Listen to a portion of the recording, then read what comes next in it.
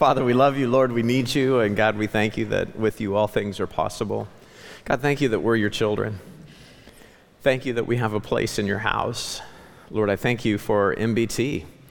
And here we are. We're like Ephesians 2. We're the lively stones that build the habitation of the Spirit.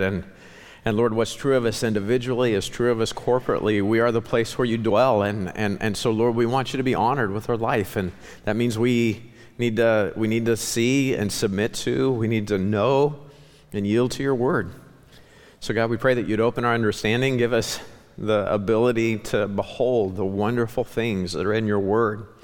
And we don't want to be guilty of seeing and knowing them in just an intellectual exercise, Lord. We want to hear from you.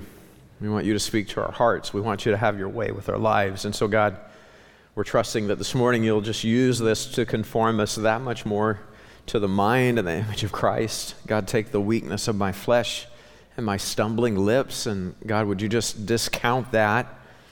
But Lord, through your word and through your Spirit, have your way with us. God, thank you for the givers of MBT through just the weirdest time in my lifetime. Lord, thank you for faithful stewards who give and Lord, give as owners of the mission with you. Lord, they give in obedience, but they give sacrificially, and Lord, the work of the ministry keeps moving forward. And so, God, would you bless them as they participate as stewards? Lord, would you bless every ministry head and every team that has a responsibility to execute those funds. Lord, I thank you for the ministry that you are funding around the world from a little church in the middle of our city, in the heart of Kansas City. Lord, I thank you for disciples multiplying around the world. I thank you for the orphans and the widows that are supported, and the gospel of Jesus Christ that thrives in connection with those works of charity, those acts of charity. Lord, I thank you for the multiplying of churches. God, it's just wonderful. Thank you for the way that you're training up people through the Bible school. And all of that's made possible through the giving here at MBT, and we're just grateful that we can participate together in the work. God, be glorified in and through us, we pray in Jesus' name. Amen. We're still not passing a plate, but we'll get to that. But again, this church has been very faithful in her giving. You want to be a part of stewarding. You want to be a part of owning the ministry. And so, we've got the tactical giving at the back of the auditorium. There are drop boxes on the west side of the building. But also you can go to the website mbtkc.org, and through MyMBT, you can participate with us in worship and stewardship and giving. Okay, Genesis chapter 3. We're looking at the temptation in the garden. And if we're going to look at the temptation, we can't lose sight of the mission that God gave to Adam and Eve. Remember Genesis chapter 1, verse 28. What's the commission? They are to be fruitful and multiply and replenish the earth and subdue it and have dominion over it. And so there it is. They are to replenish the earth with sons of God. We looked at that, but the problem is before they have children, before the replenishing starts, they sin. Paul described it this way in 2 Corinthians chapter 11, in verses 1 through 4. He talks about the serpent beguiling Eve. As the serpent, his fear for the church is that they would be beguiled away from what the Word of God says. He says, "But I fear lest by any means, as the serpent beguiled Eve through his subtlety, so your mind should be corrupted from the simplicity that is in Christ." There are people who preach other words, right? They preach a replacement gospel. They preach something that's not in the book. And we got to beware. Satan comes to Eve with another message. And because she didn't know, because she wasn't submitted to the Word of God, she got messed up. And you and I we're still dealing with that decision today, aren't we? See, now their children cannot be born with a sinless nature. You remember we closed out Genesis chapter 2. The man and the woman were both naked. They're living in, they're clothed with the light of God. They're both naked. They're not ashamed. They don't have the knowledge of good and evil. They are sinless in nature. What we're going to see in Genesis chapter 3, he's got a device that he deploys, and it's one of deception. It's a device of deception. That's your next two blanks. Paul describes it in 1 Timothy chapter 2 in verses 12 through 14. He says, I suffer not a woman to teach, nor to usurp authority over the man, but to be in silence. For Adam was first formed, then Eve, and Adam was not deceived, but the woman being deceived was in the transgression. And again, he's talking about how pastoral authority works in the church. But he gives the example of Eve. Adam wasn't deceived. He ate that fruit knowing exactly what it was and what it would produce. Eve, though, through the subtlety of Satan, she was deceived. What we're going to see is she makes an emotional decision that has catastrophic implications. So let's pick it up in Genesis chapter 3 and verse 1. The Bible says, Now the serpent was more subtle than any beast of the field. There's that word again, subtle. The serpent was more subtle than any beast of the field which the Lord God had made. So there's already a distinction in verse 1 between the serpent and everything else that God has made. He is more subtle than any beast of the field which the Lord God had made. So let's look at the serpent. Notice the Bible calls this creature the serpent, not a serpent. He's not one of the regular snakes. He is the serpent, not a serpent. And this should draw your attention to the serpent of Job 41, of Isaiah 27, the serpent of Revelation chapter 12. In Job 41, the serpent is called, he's described as Leviathan. Leviathan, you look at the description of Leviathan, and he's a dragon. Okay, his sneezings produce light, the Bible says. He is a dragon. Well, in Leviticus chapter 11, we find out that reptiles are declared unclean by God. They're not on the menu for God's people. So there's something unclean spiritually about a reptile or about a serpent or a dragon. Check out Isaiah 27 and verse 1. It says, in that day, the Lord, with his sore and great strong sword, shall punish Leviathan, the piercing serpent. That day in your Bible, that's always a pointer to the coming day of the Lord.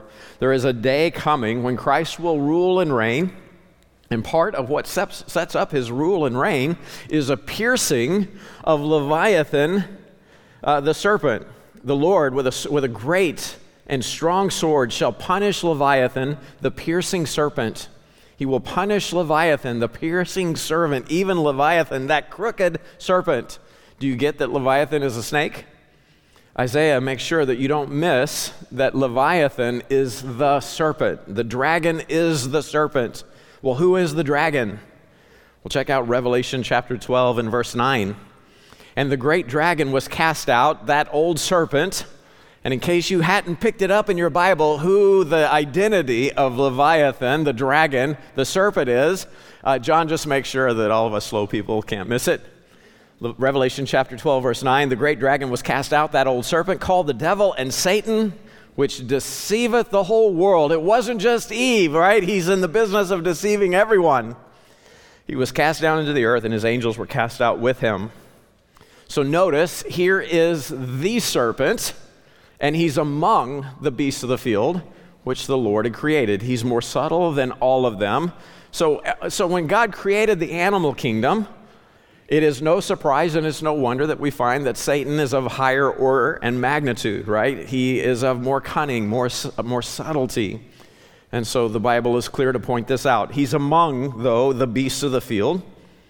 We see in our Bible that the serpent does not begin to crawl around on his belly until verse 14. Now, this is probably the most important thing. What does Eve see when she sees the serpent? Well, the Apostle Paul tells us in 2 Corinthians chapter 11 and verse 14 that Satan himself is transformed into an angel of light. This serpent, this dragon, Leviathan, Satan, Lucifer fallen, he can transform himself into an angel of light. So Eve sees a being of light. She sees someone like the voice of the Lord. She sees someone like the Creator himself, like the Lord Jesus Christ as he's revealed throughout history. She sees an angel of light, a being of light, and that disguises his true identity. Have you ever met somebody that you think, this is just the most wonderful person in the world, and then you find out that was just a disguise because they are the most evil scumbag you've ever met? Has that ever happened to you? Probably in junior high. Somebody wanted to be your best friend and they were a backstabber. Okay, so there it is. That's Satan, angel of light, and he means only death and destruction. So this serpent, he looks like the Lord Jesus Christ. I mean, he comes off like one of the good guys. He's on the good team. But God's perspective in the Bible makes it clear that he's really a beast, a serpent, a dragon, a roaring lion. But he's more subtle than any other beast in the field, verse 1 says. Now, we already saw in chapter 1, he's also connected to the cattle and the beasts of the field. You can get those notes in our sermon finder on the website. As an anointed cherub that covered the throne of God, we know he had a cherub face. He has 4 faces, but he has a cherub face, which is an ox face, right? A cow face. That's one of the faces of the cherubim. And so we talked about how that is manifest in pagan worship. You've got winged bulls, you've got Baal worship, golden calves, and the like. Did I give you the cross references for that? We looked at Ezekiel 10, Revelation 4. I mean, you can go back in the sermon finder and look at day 6 in our series. God reveals him also as a roaring lion. He uses fear to paralyze, 1 Peter chapter 5, verse 8. And the reason he wants to look like a lion is because he's a counterfeiter. Everything that God is, Satan wants to counterfeit. He wants to reproduce. Christ, when he comes to rule and reign, he doesn't come as the Lamb of God that takes away, right, the sin of the world. He comes as the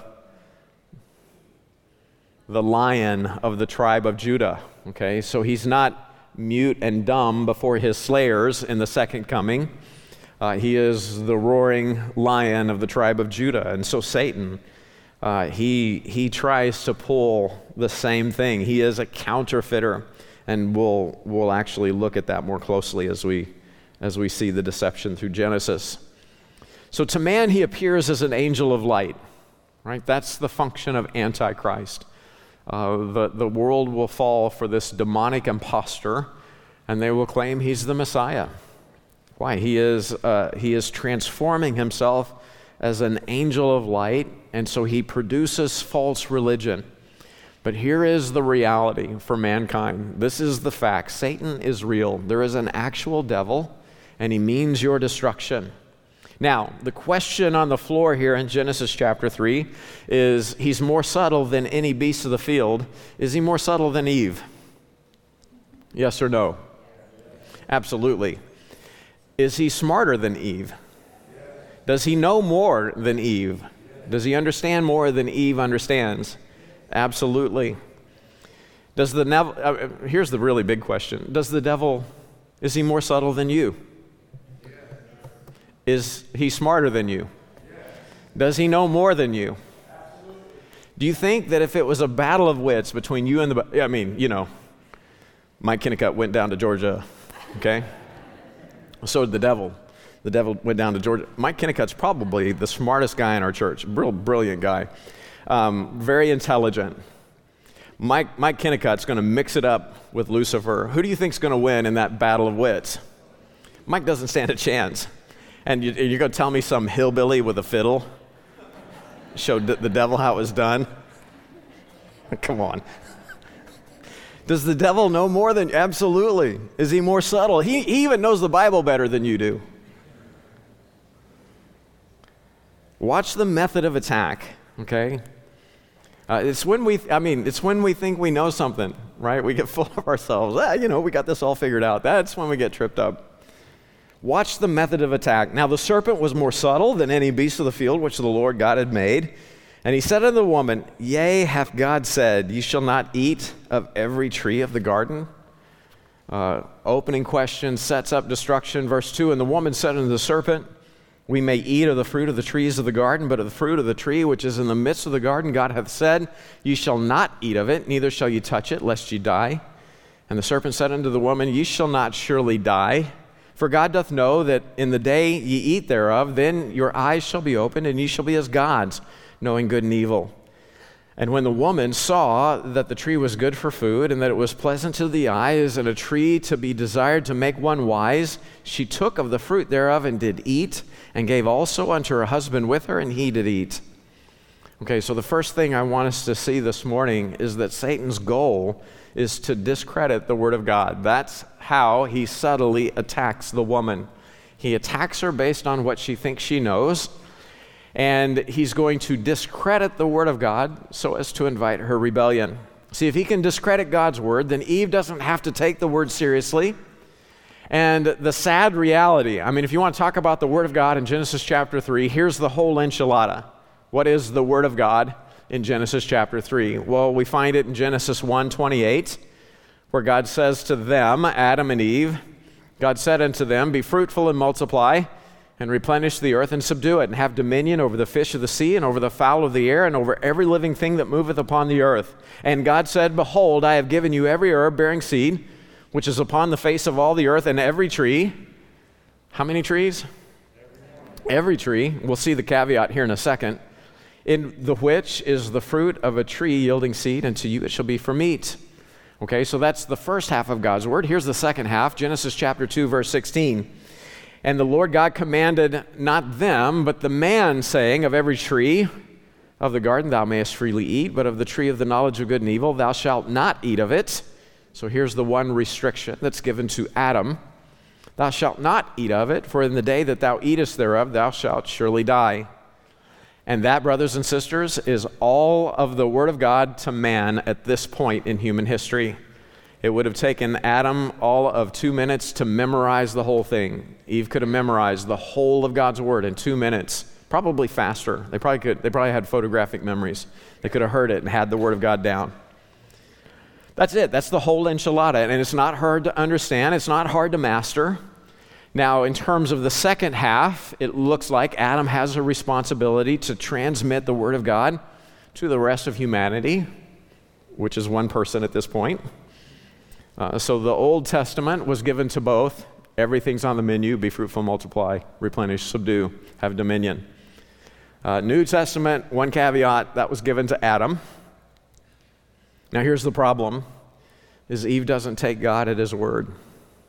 Anytime we don't take God at His word, when we don't submit to what the Word of God says, that's when we get in trouble. David said it this way in Psalm 119, verse 11, thy word have I hid in mine heart. Why do I need to know the Word of God? Why do I need to make it mine? That I might not sin against thee. It's when we don't know, it's when we're not submitted to the Word of God, that's when we get out of step with God. Amen? So here's the attack on God's Word. The very first question in your Bible is an attack. Satan's first recorded words are a question to Eve so as to induce doubt about what God says. Yea, hath God said. Look at what he says. Yea, hath God said, ye shall not eat of every tree of the garden. That's exactly the opposite of what God said. He's discrediting the Word of God. So this is an attack, look at the first phrase there. Yea, hath God said. So first he's attacking authorship. Hath God said? Do you really have the Word of God? And then he attempts to get her to doubt the accuracy of God's Word. You shall not eat of every tree of the garden. Do you see that? Do you really know what God said? And then, is God really talking? Is it really God that said? And then do you really know what He said? He's causing doubt as to the accuracy of God's Word. And we see that same attack in seminaries and in pulpits today. The way it's set up, right, in the typical seminary and the typical pulpit is nobody but the guy with the most advanced degrees can guess at what God actually said. Nobody can point to the certainty of the words of truth and say, thus saith the Lord. Can I just tell you, God hath said. thus saith the Lord. If it's in this book, God said it, okay? I know that with my whole heart. I don't have to guess. I don't have to wonder. What the book says settles it. And so the typical seminary, the typical pastor, they are not trusting in the authority of Scripture, but they're trusting in the ability of the minister to discern what is and is not the Word of God. Here it is in a nutshell, okay? Of all the manuscripts that we have from church history, all the manuscripts, they basically break up into two camps. The overwhelming majority of manuscripts form what's known as the Textus Receptus. And it's from that body that the King James Bible comes from. Okay, the overwhelming majority of manuscripts that we have all agree as to content. They all agree as to what God says. Now, the other less than 5%, okay, they disagree, right? They give witness to other renditions, okay? So they disagree in terms of their witness with the Textus Receptus, but also with one another. So for the sake of this conversation, we're going to call that smaller group of manuscripts the Textus Rejectus, because historically, the church has rejected them as being the preserved words of God. So the King James Bible, that's what we use here at MBT. The reason that we use it is it's the only English translation, and that includes the New King James, that's solely from the family of the received text. This is what the church has bled and died using and preserving and passing down from generation to generation. No other English translation comes solely from the camp of the received text. Does that make sense? Now, if I'm in the other camp and I'm using manuscripts, modern English translations that come from this group of witnesses that disagree with the received text but also with one another, what that does is engender uncertainty. Well, what did God say? Where is the certainty of the words of truth? And you point at a theological library and you say, it's there, it's in there. But I can't point to a book if I'm in that camp and say, thus saith the Lord. Does this make sense? This is why we use a King James Bible, because we find within it the certainty of the words of truth. God said it, that settles it. Now we can just get to work. We can just get to work understanding it, submitting to it, and implementing it. It's like the choir. If Eric's trying to run the choir and every choir member has their own songbook, how's the worship going to sound? It's going to sound a little catastrophic. There's going to be a cacophony of different sounds, isn't there? So we got to all be, if we're all singing from the same songbook, that's how we're going to get to unity and harmony the quickest. And so at MBT, we have a final authority. It's not me. It's not even what I think about the Bible. It's the Bible itself. What does God say? What does the book say? I'd much rather submit to the authority of a book than to the changing opinions and whims of men. So you'll never hear me in this pulpit say, this isn't a good translation here in Genesis chapter 3. The ESV renders it better over here because it says, just fill in the blank. Now, what's the final authority? Is it the Word of God? Well, if I'm, yes, that's true. The Word of God is the final authority. But if I am saying that this is not a good translation here in Genesis chapter 3, verse 7, I like the ESV better. I think it does a better job rendering the truth of God's word in our language. Now the final authority isn't the Bible itself, it's my opinion on what the translations say. Does that make sense? So it's no longer the Word of God, it's whoever's got the most letters behind their name, whoever's got the most degrees, the most study. That dude, his opinions become the final authority. Now we're in big trouble. Because the opinions of men, they're mushy, they're squishy, they're flexible, they are not consistent. Man, God the same yesterday, today, and forever. What the book says settles it. Let's just get to work learning it and submitting to it. A lot of freedom when we do that. See, what Satan is doing is he's trying to get Eve to doubt the certainty of the words of truth. This is a typical courtroom strategy. The issue for the defense is never proof, but to introduce reasonable doubt. Because if I can get, Satan's saying, if I can get her to doubt the word, if I can get God's people to doubt the word, well, then they won't trust it, and then they won't submit to it. So it's an attempt to doubt the accuracy of God's word. Next, he tries to get her to doubt the acceptability of God's word. Is it really fair for God to prohibit you from eating from this tree? You can't eat from every tree. I mean, come on. God's holding out on you by not letting you eat the fruit of the tree of the knowledge. That's not acceptable. God's not fair. God's being stingy. And then I want you to notice that both Satan and Eve subtract key points from the truth. Both the serpent and Eve leave out the word freely. Is God stingy or is he generous? Every tree but one's on the menu. I mean, he is a good father. So they're subtracting from God's word. In Revelation 22:19, here's the warning. If any man shall take away from the words of the book of this prophecy, God shall take away his part out of the book of life, out of the holy city, and from the things which are written in the book, in this book. Eve drops the word every from tree, right? Drops the every from the trees of the garden, saying only of the trees of the garden. So she's buying into this idea that God's being stingy somehow, that God's holding out. God made great provision in order to supply mankind. And that's a big deal to get that. I mean, that's a really big deal. It's a big deal to God. Do we believe that God is generous, that he is providing for us, or that somehow God is holding out on us? Because at the point where you get bitter against God, you justify any kind of wicked behavior in your own life. That's just how we're wired.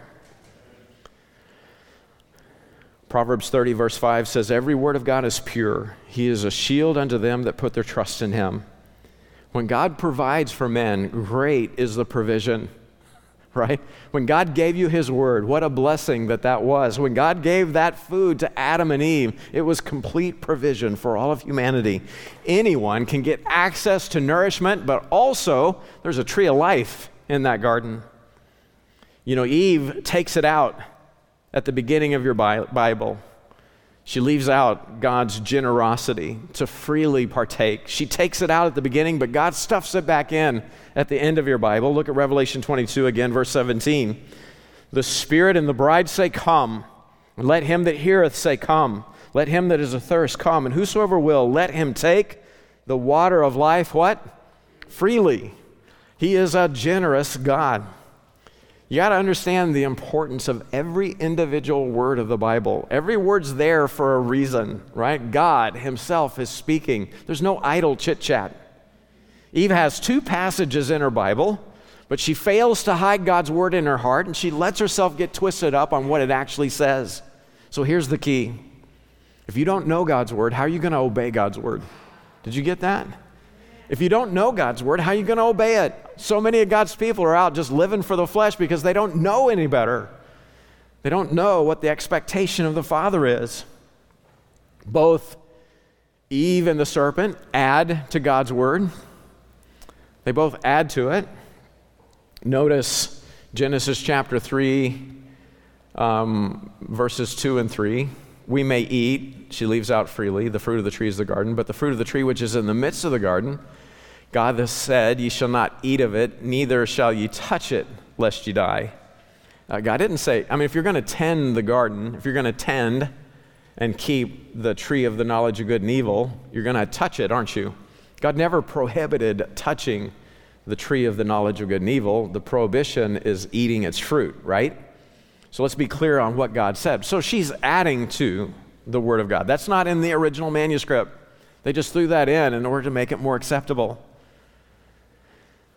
So I don't know if Adam, because he's responsible for the second half of the Bible, right? God told Adam to tend, to keep, to guard, to keep the garden, and to not eat the fruit of the tree of the knowledge of good and evil. Did he say to Eve, God said, don't touch it? Did he add to the words of God? I don't know.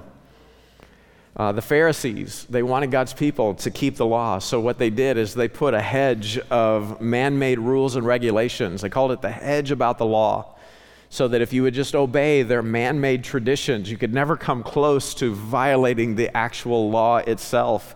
And pretty soon they're upholding above the Word of God the traditions of men. Maybe that's what happened. Maybe that's how it got messed up. I don't know. The Bible doesn't say. But she's mixed up on what the Word says.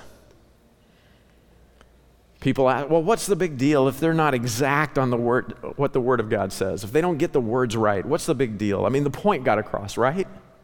The thought is preserved, right? And that's the claim of new Bible revisers and translators. We're not worried about accuracy. We just want to get the message across in a way that people can understand it. What's the big deal about that? You know, you're told some things in your Bible need to go, other things need to be added. We don't like the last half of the last chapter in Mark's gospel, and so we'll take that out and we'll throw other things in, and because we want to make sure God's message gets across.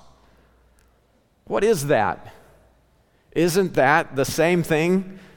That's exactly the same question that Satan is asking Eve in Genesis chapter 3, verse 1. Yea, hath God said. Is it really important to know what God said? Did God really say what you think He said? Some things need to go, other things need to be added. We found better, older manuscripts, which is just crazy logic.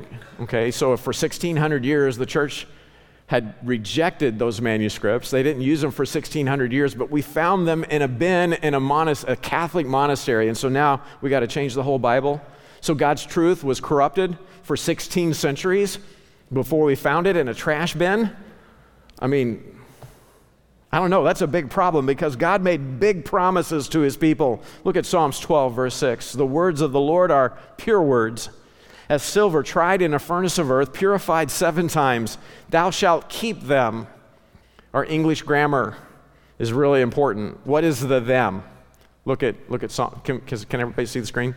Look at Psalms 12, verse 7. What's the them? It's the words. Now, the modern Bible scholar says, no way, no how, that's not the words. It's talking about God's people. No, it's the words. That's what the book says. Thou shalt keep them, O Lord. Thou shalt preserve them from this generation forever. In Psalms 12, every generation ought to be able to look and see the certainty of the words of truth in their generation. Thou shalt keep them. Now, we either believe that or we don't. Psalms 119, verse 89, forever, O Lord, thy word is settled in heaven. Well, until a Bible scholar gets a hold of it.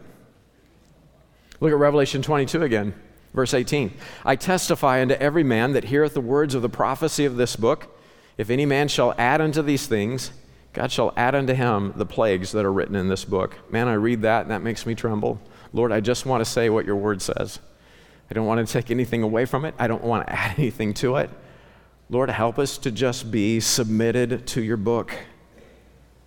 So the issue at hand, here it is, preservation of God's word versus an evolving text, because that's really your choice. You've either got the certainty of the words of truth, or you've got the uncertainty that textual critics produce in an evolving text. One that's getting better and better all the time because we're looking and we're working and we're finding more manuscripts and we're getting more insight and we're finding ways to communicate it better. In other words, we're not relying on the preservation of God from century to century, from generation to generation throughout church history. No, we're relying on man's wisdom and scholarship and ability to produce an ever better text, and we're going to call it the Word of God. Do you see the problem? We either have what God gave us, or we have what man and the brightest minds of men, the best scholarship of men can produce. Lord, help us. You got to make up your mind on this. Did God preserve His word for man, or do we have to divine it? Do we have to make it better? Do we have to build out a better Bible with every discovery, with every insight? Do we have to rewrite the Word of God? And your mental and heart attitude toward God's word will put you in one of two major camps today: preservation versus textual criticism. I have what God gave me, or I have what the best and the brightest of us can produce. Man, I don't ever want to be in the camp where I'm critiquing the Word of God. Romans chapter 3, verse 4 gives a great principle. God forbid, yea, let God be true, but what kind of man a liar? Every man. Turn to your neighbor and tell him the Bible is calling you out. Don't call anybody a liar. We don't need a fist fight. But it's true. Liar. Okay. So, his point here, I hope you're following me. God's point here regarding why or how he's given us his word. Here it is, man. I keep referencing it. Here it is in the flesh, baby. Proverbs 22, verse 20. Have I not written unto thee excellent things and counsels and knowledge, that I might make thee know the certainty of the words of truth, that thou mightest answer the words of truth to them that send unto thee? I've got a question for you. Sam, what do you think about this problem, this situation, this theological conundrum? My answer to you is what? Man, it doesn't matter what I think. I have the certainty of the words of truth. It doesn't matter what I think. The Bible says, book, chapter, verse. Man, that's the rock that you're standing on. That's not the shifting sands of men's opinions. So both Satan, the serpent, and Eve, they privately interpret the truth so as to remove the emphasis that God has in his word. See, the problem is she's changing the word of God. How? It's not, she basically says we don't eat lest we die. Do you see that? Lest ye die. That's in the place of thou shalt surely die. No, there's no question about it. It's not that you might die. No, you absolutely will die if you eat the fruit of the tree of the knowledge of good and evil. So you don't get to twist Scripture so as to make it easier to ignore. Second Peter chapter 1, verse 20 says that no prophecy of Scripture is of any private interpretation. You don't get to wrest the Scriptures so that you can do what you want with it. It says what it says and it means what it says. So we need to take it seriously.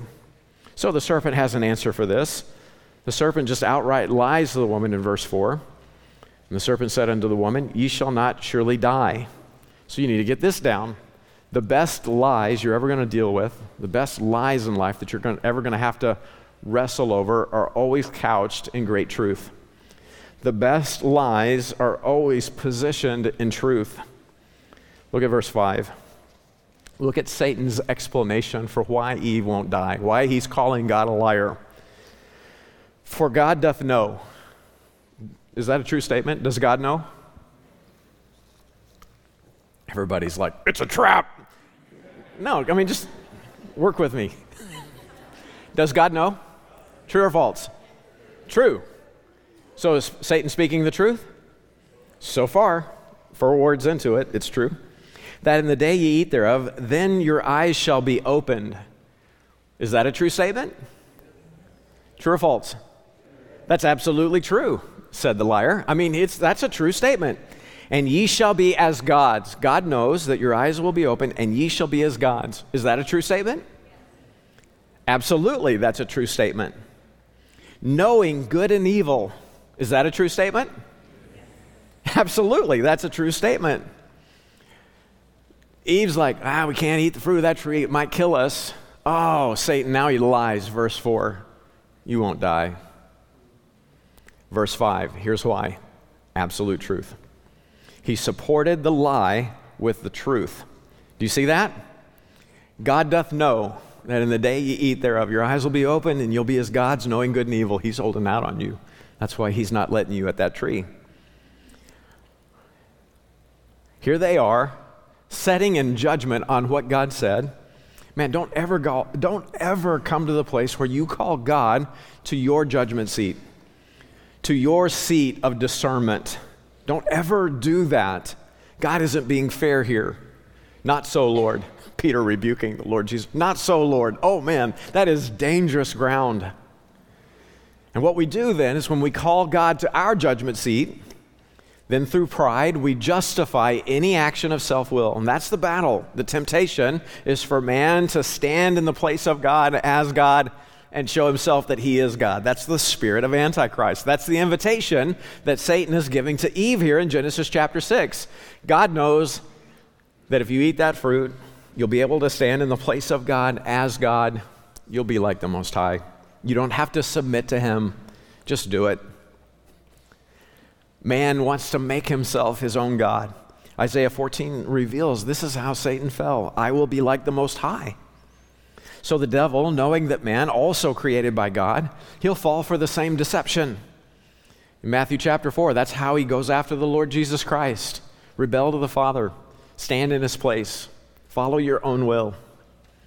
And that's the attack today. The attack is always pride. You know how you get tripped up? It's whenever you set in judgment of what God's word says. You explain away why it doesn't apply to you. Or you say to yourself, or you say in your heart, it's not fair. That's pride. You see it in school. That's what they're teaching down here at UMKC. Evolution. We started out as amoebas, but look at us now. And pretty soon the singularity is going to hit, and we're all going to be perfect. The devil says we'll be as gods. That's the lie today, right? We're becoming Superman.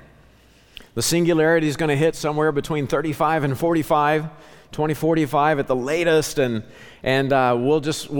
we will make ourselves immortal.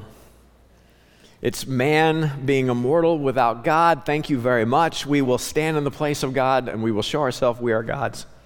That's always the invitation. That's always the attack. So what's happening here is Satan is corrupting Eve's mind away from God's word through perverted thinking. It's perverted thinking. He's turning Eve and her thinking from God's provision, his generosity, to God's prohibition. God's being stingy. And from the righteousness before God to her own rights. Do you see that? He's warping her thinking. God's not being generous. He's holding out. And being right before God is not nearly as important as my expectations not being met. So he plants in Eve the same desire that led to his own sin, to Lucifer's own fall. The desire to be like God without God, to accomplish God's will without God's submission to the Word of God. And that's the source of I'm telling you, that is the source of man's obsession with intellect and education. It's not to worship the God of nature and creation. No, it's to replace him. This same attack, Paul resisted it. Check out 1 Corinthians 2. Look at how Paul responds. He says, when I came to you, brethren, I came not with excellency of speech or of wisdom, declaring unto you the testimony of God. For I determined not to know anything among you save Jesus Christ and him crucified. And I was with you in weakness and in fear and in much trembling. And my speech and my preaching was not with the enticing words of man's wisdom, but in demonstration of spirit and of power, that your faith should not stand in the wisdom of men, but in the power of God. Man, that's brilliant. Look at verse 6. People always ask, where did the woman sin? It's right here. When she contemplated how she would fulfill her desire to disobey God's word, God's will for her life. Verse 6 says, and when the woman saw that the tree was good for food, and that it was pleasant to the eyes, and a tree to be desired to make one wise.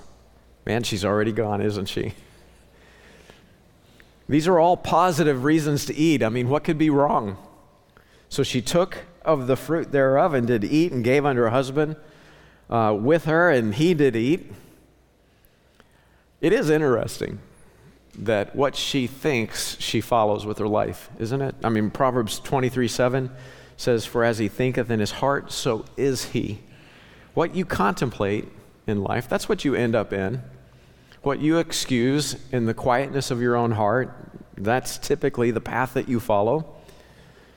So she sees it's good for food, it's pleasant to the eyes, it's desired to make one wise. These are all positive attributes of this fruit. Why not do it? So I want us to see the three-pronged temptation. It's described for us in 1 John chapter 2, verse 16. All that is in the world, here it is, the lust of the flesh, the lust of the eyes, and the pride of life, is not of the Father, but is of the world. So she looks at the tree and sees it's good for food. Which area of lust and temptation is that? Good for food. What would that be? Lust of the flesh. It's pleasant to the eyes. That would be the lust of the eyes. And then it's desired to make one wise. That would be the pride of life. It's desire to make one wise. Christ himself, again, faces those same exact temptations in Matthew 4 and Luke chapter 4. We're running out of time, so I'll just give that to you as homework. Check it out. He's tempted in a wilderness the same way that Eve is tempted in a garden. And where she was surrounded by plenty, he's starving. And where she failed in that temptation, Christ was victorious. How? Why? Why did Jesus win where Eve failed, where Adam failed? Well, Jesus stuck to what was written and was victor. 3 times Satan tries to tempt him through the lust of the flesh, the lust of the eyes, and the pride of life. And 3 times Jesus' response is, "It is written." He stuck to the Word of God.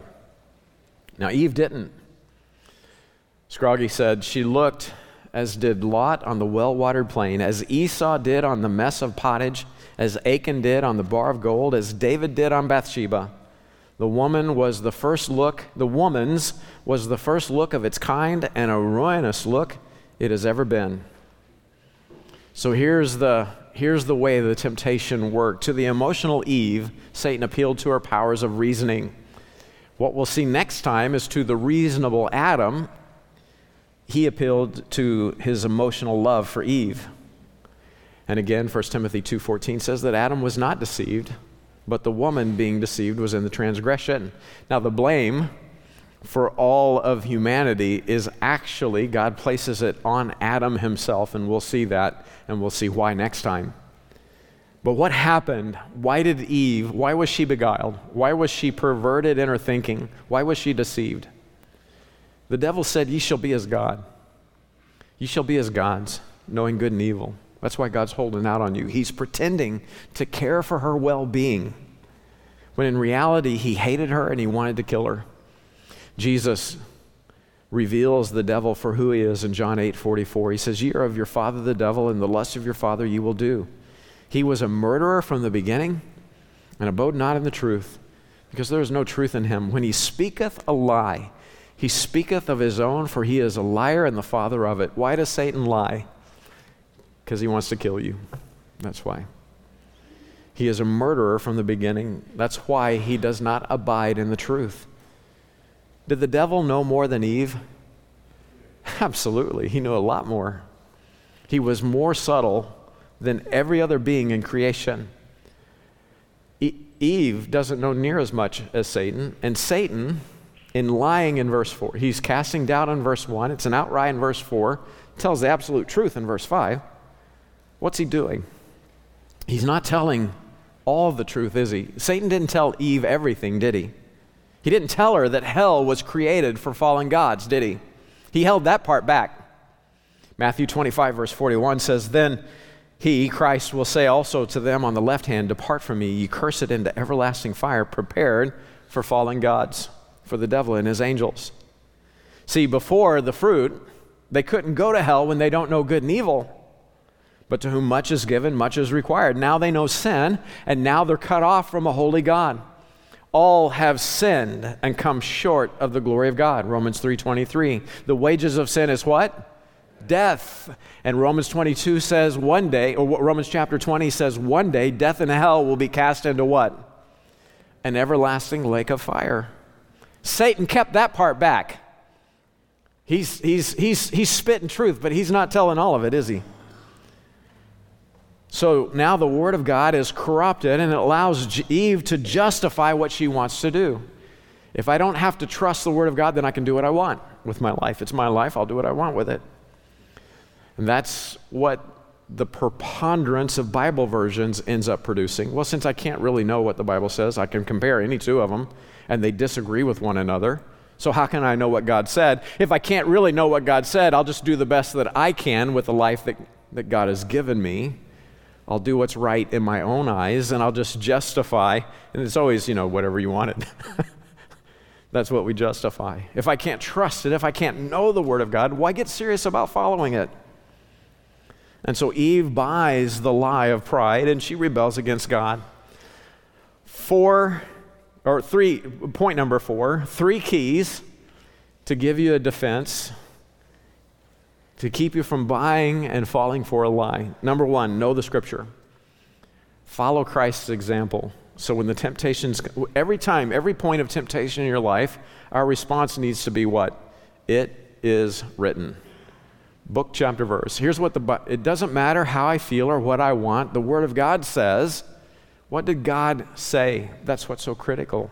Know the Scripture. And then number 2, stand your ground. We wrestle not against flesh and blood, but against spiritual wickedness in high places. And so what we need to do is we need to stand in the truth of God's Word. You see the armor of God that the believer wears. What is he? He or she is being clothed with the truth of God's Word. And now when the lies come, man, the truth protects you. The truth of God's Word protects you from the devices, the flaming darts, the lying arrows that Satan casts at God's people. And then finally, James 4, resist the devil and he will flee from you. Brothers and sisters, you have to get this, because this is absolutely how the enemy always works to try to get over on you. You get this down on the front end, and then on the back end, you understand why Christ deals with Satan's deception in the wilderness in Matthew 4. You understand why he did what he did, and then spiritually, you're a force to be reckoned with. I know what the Bible says, so I'm not going to believe the lies that are coming at me. I'm going to resist the devil. He has to flee, because God is right and the devil is a liar. I'm not listening to him. You know how Satan gets over on so many of God's people today is somehow, and these are people that maybe they're not come to the place where you're conformed yet, you're not mature yet in Christ. And the excuse always works this way. I know what the Bible says, Pastor. I understand what the Bible says, but, and then after that but, they will say something really stinky. That's just a spiritual hack to help you just keep things straight in your mind. I know what the Bible says, but, and then here's the fart that comes out of their mouth. You don't understand what I'm going through. Here's the problem. Here are the circumstances. Here's the issue that I'm dealing with.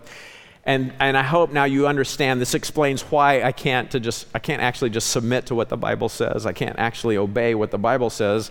I have to go, Pastor, don't you understand? I have to go a way that's right in my own eyes. Do you see that? And God and all God's people are just like, all I heard was, I mean, that's crazy talk.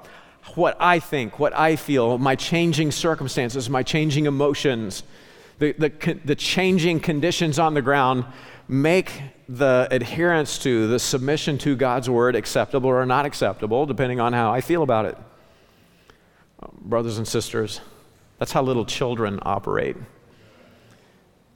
With maturity comes accountability. Amen?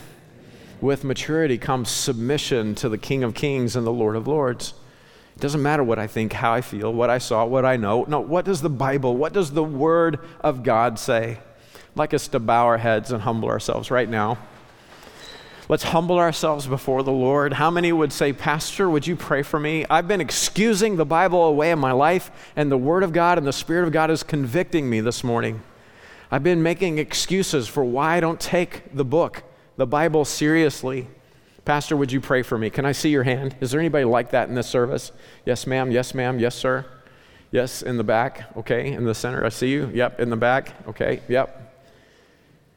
Pastor, pray for me. I'm explaining away the Word of God from my life, and I need to just surrender to it this morning. Would you pray for me? Is there anyone else? Okay, yes, ma'am. Yes, sir. Okay, yep, okay.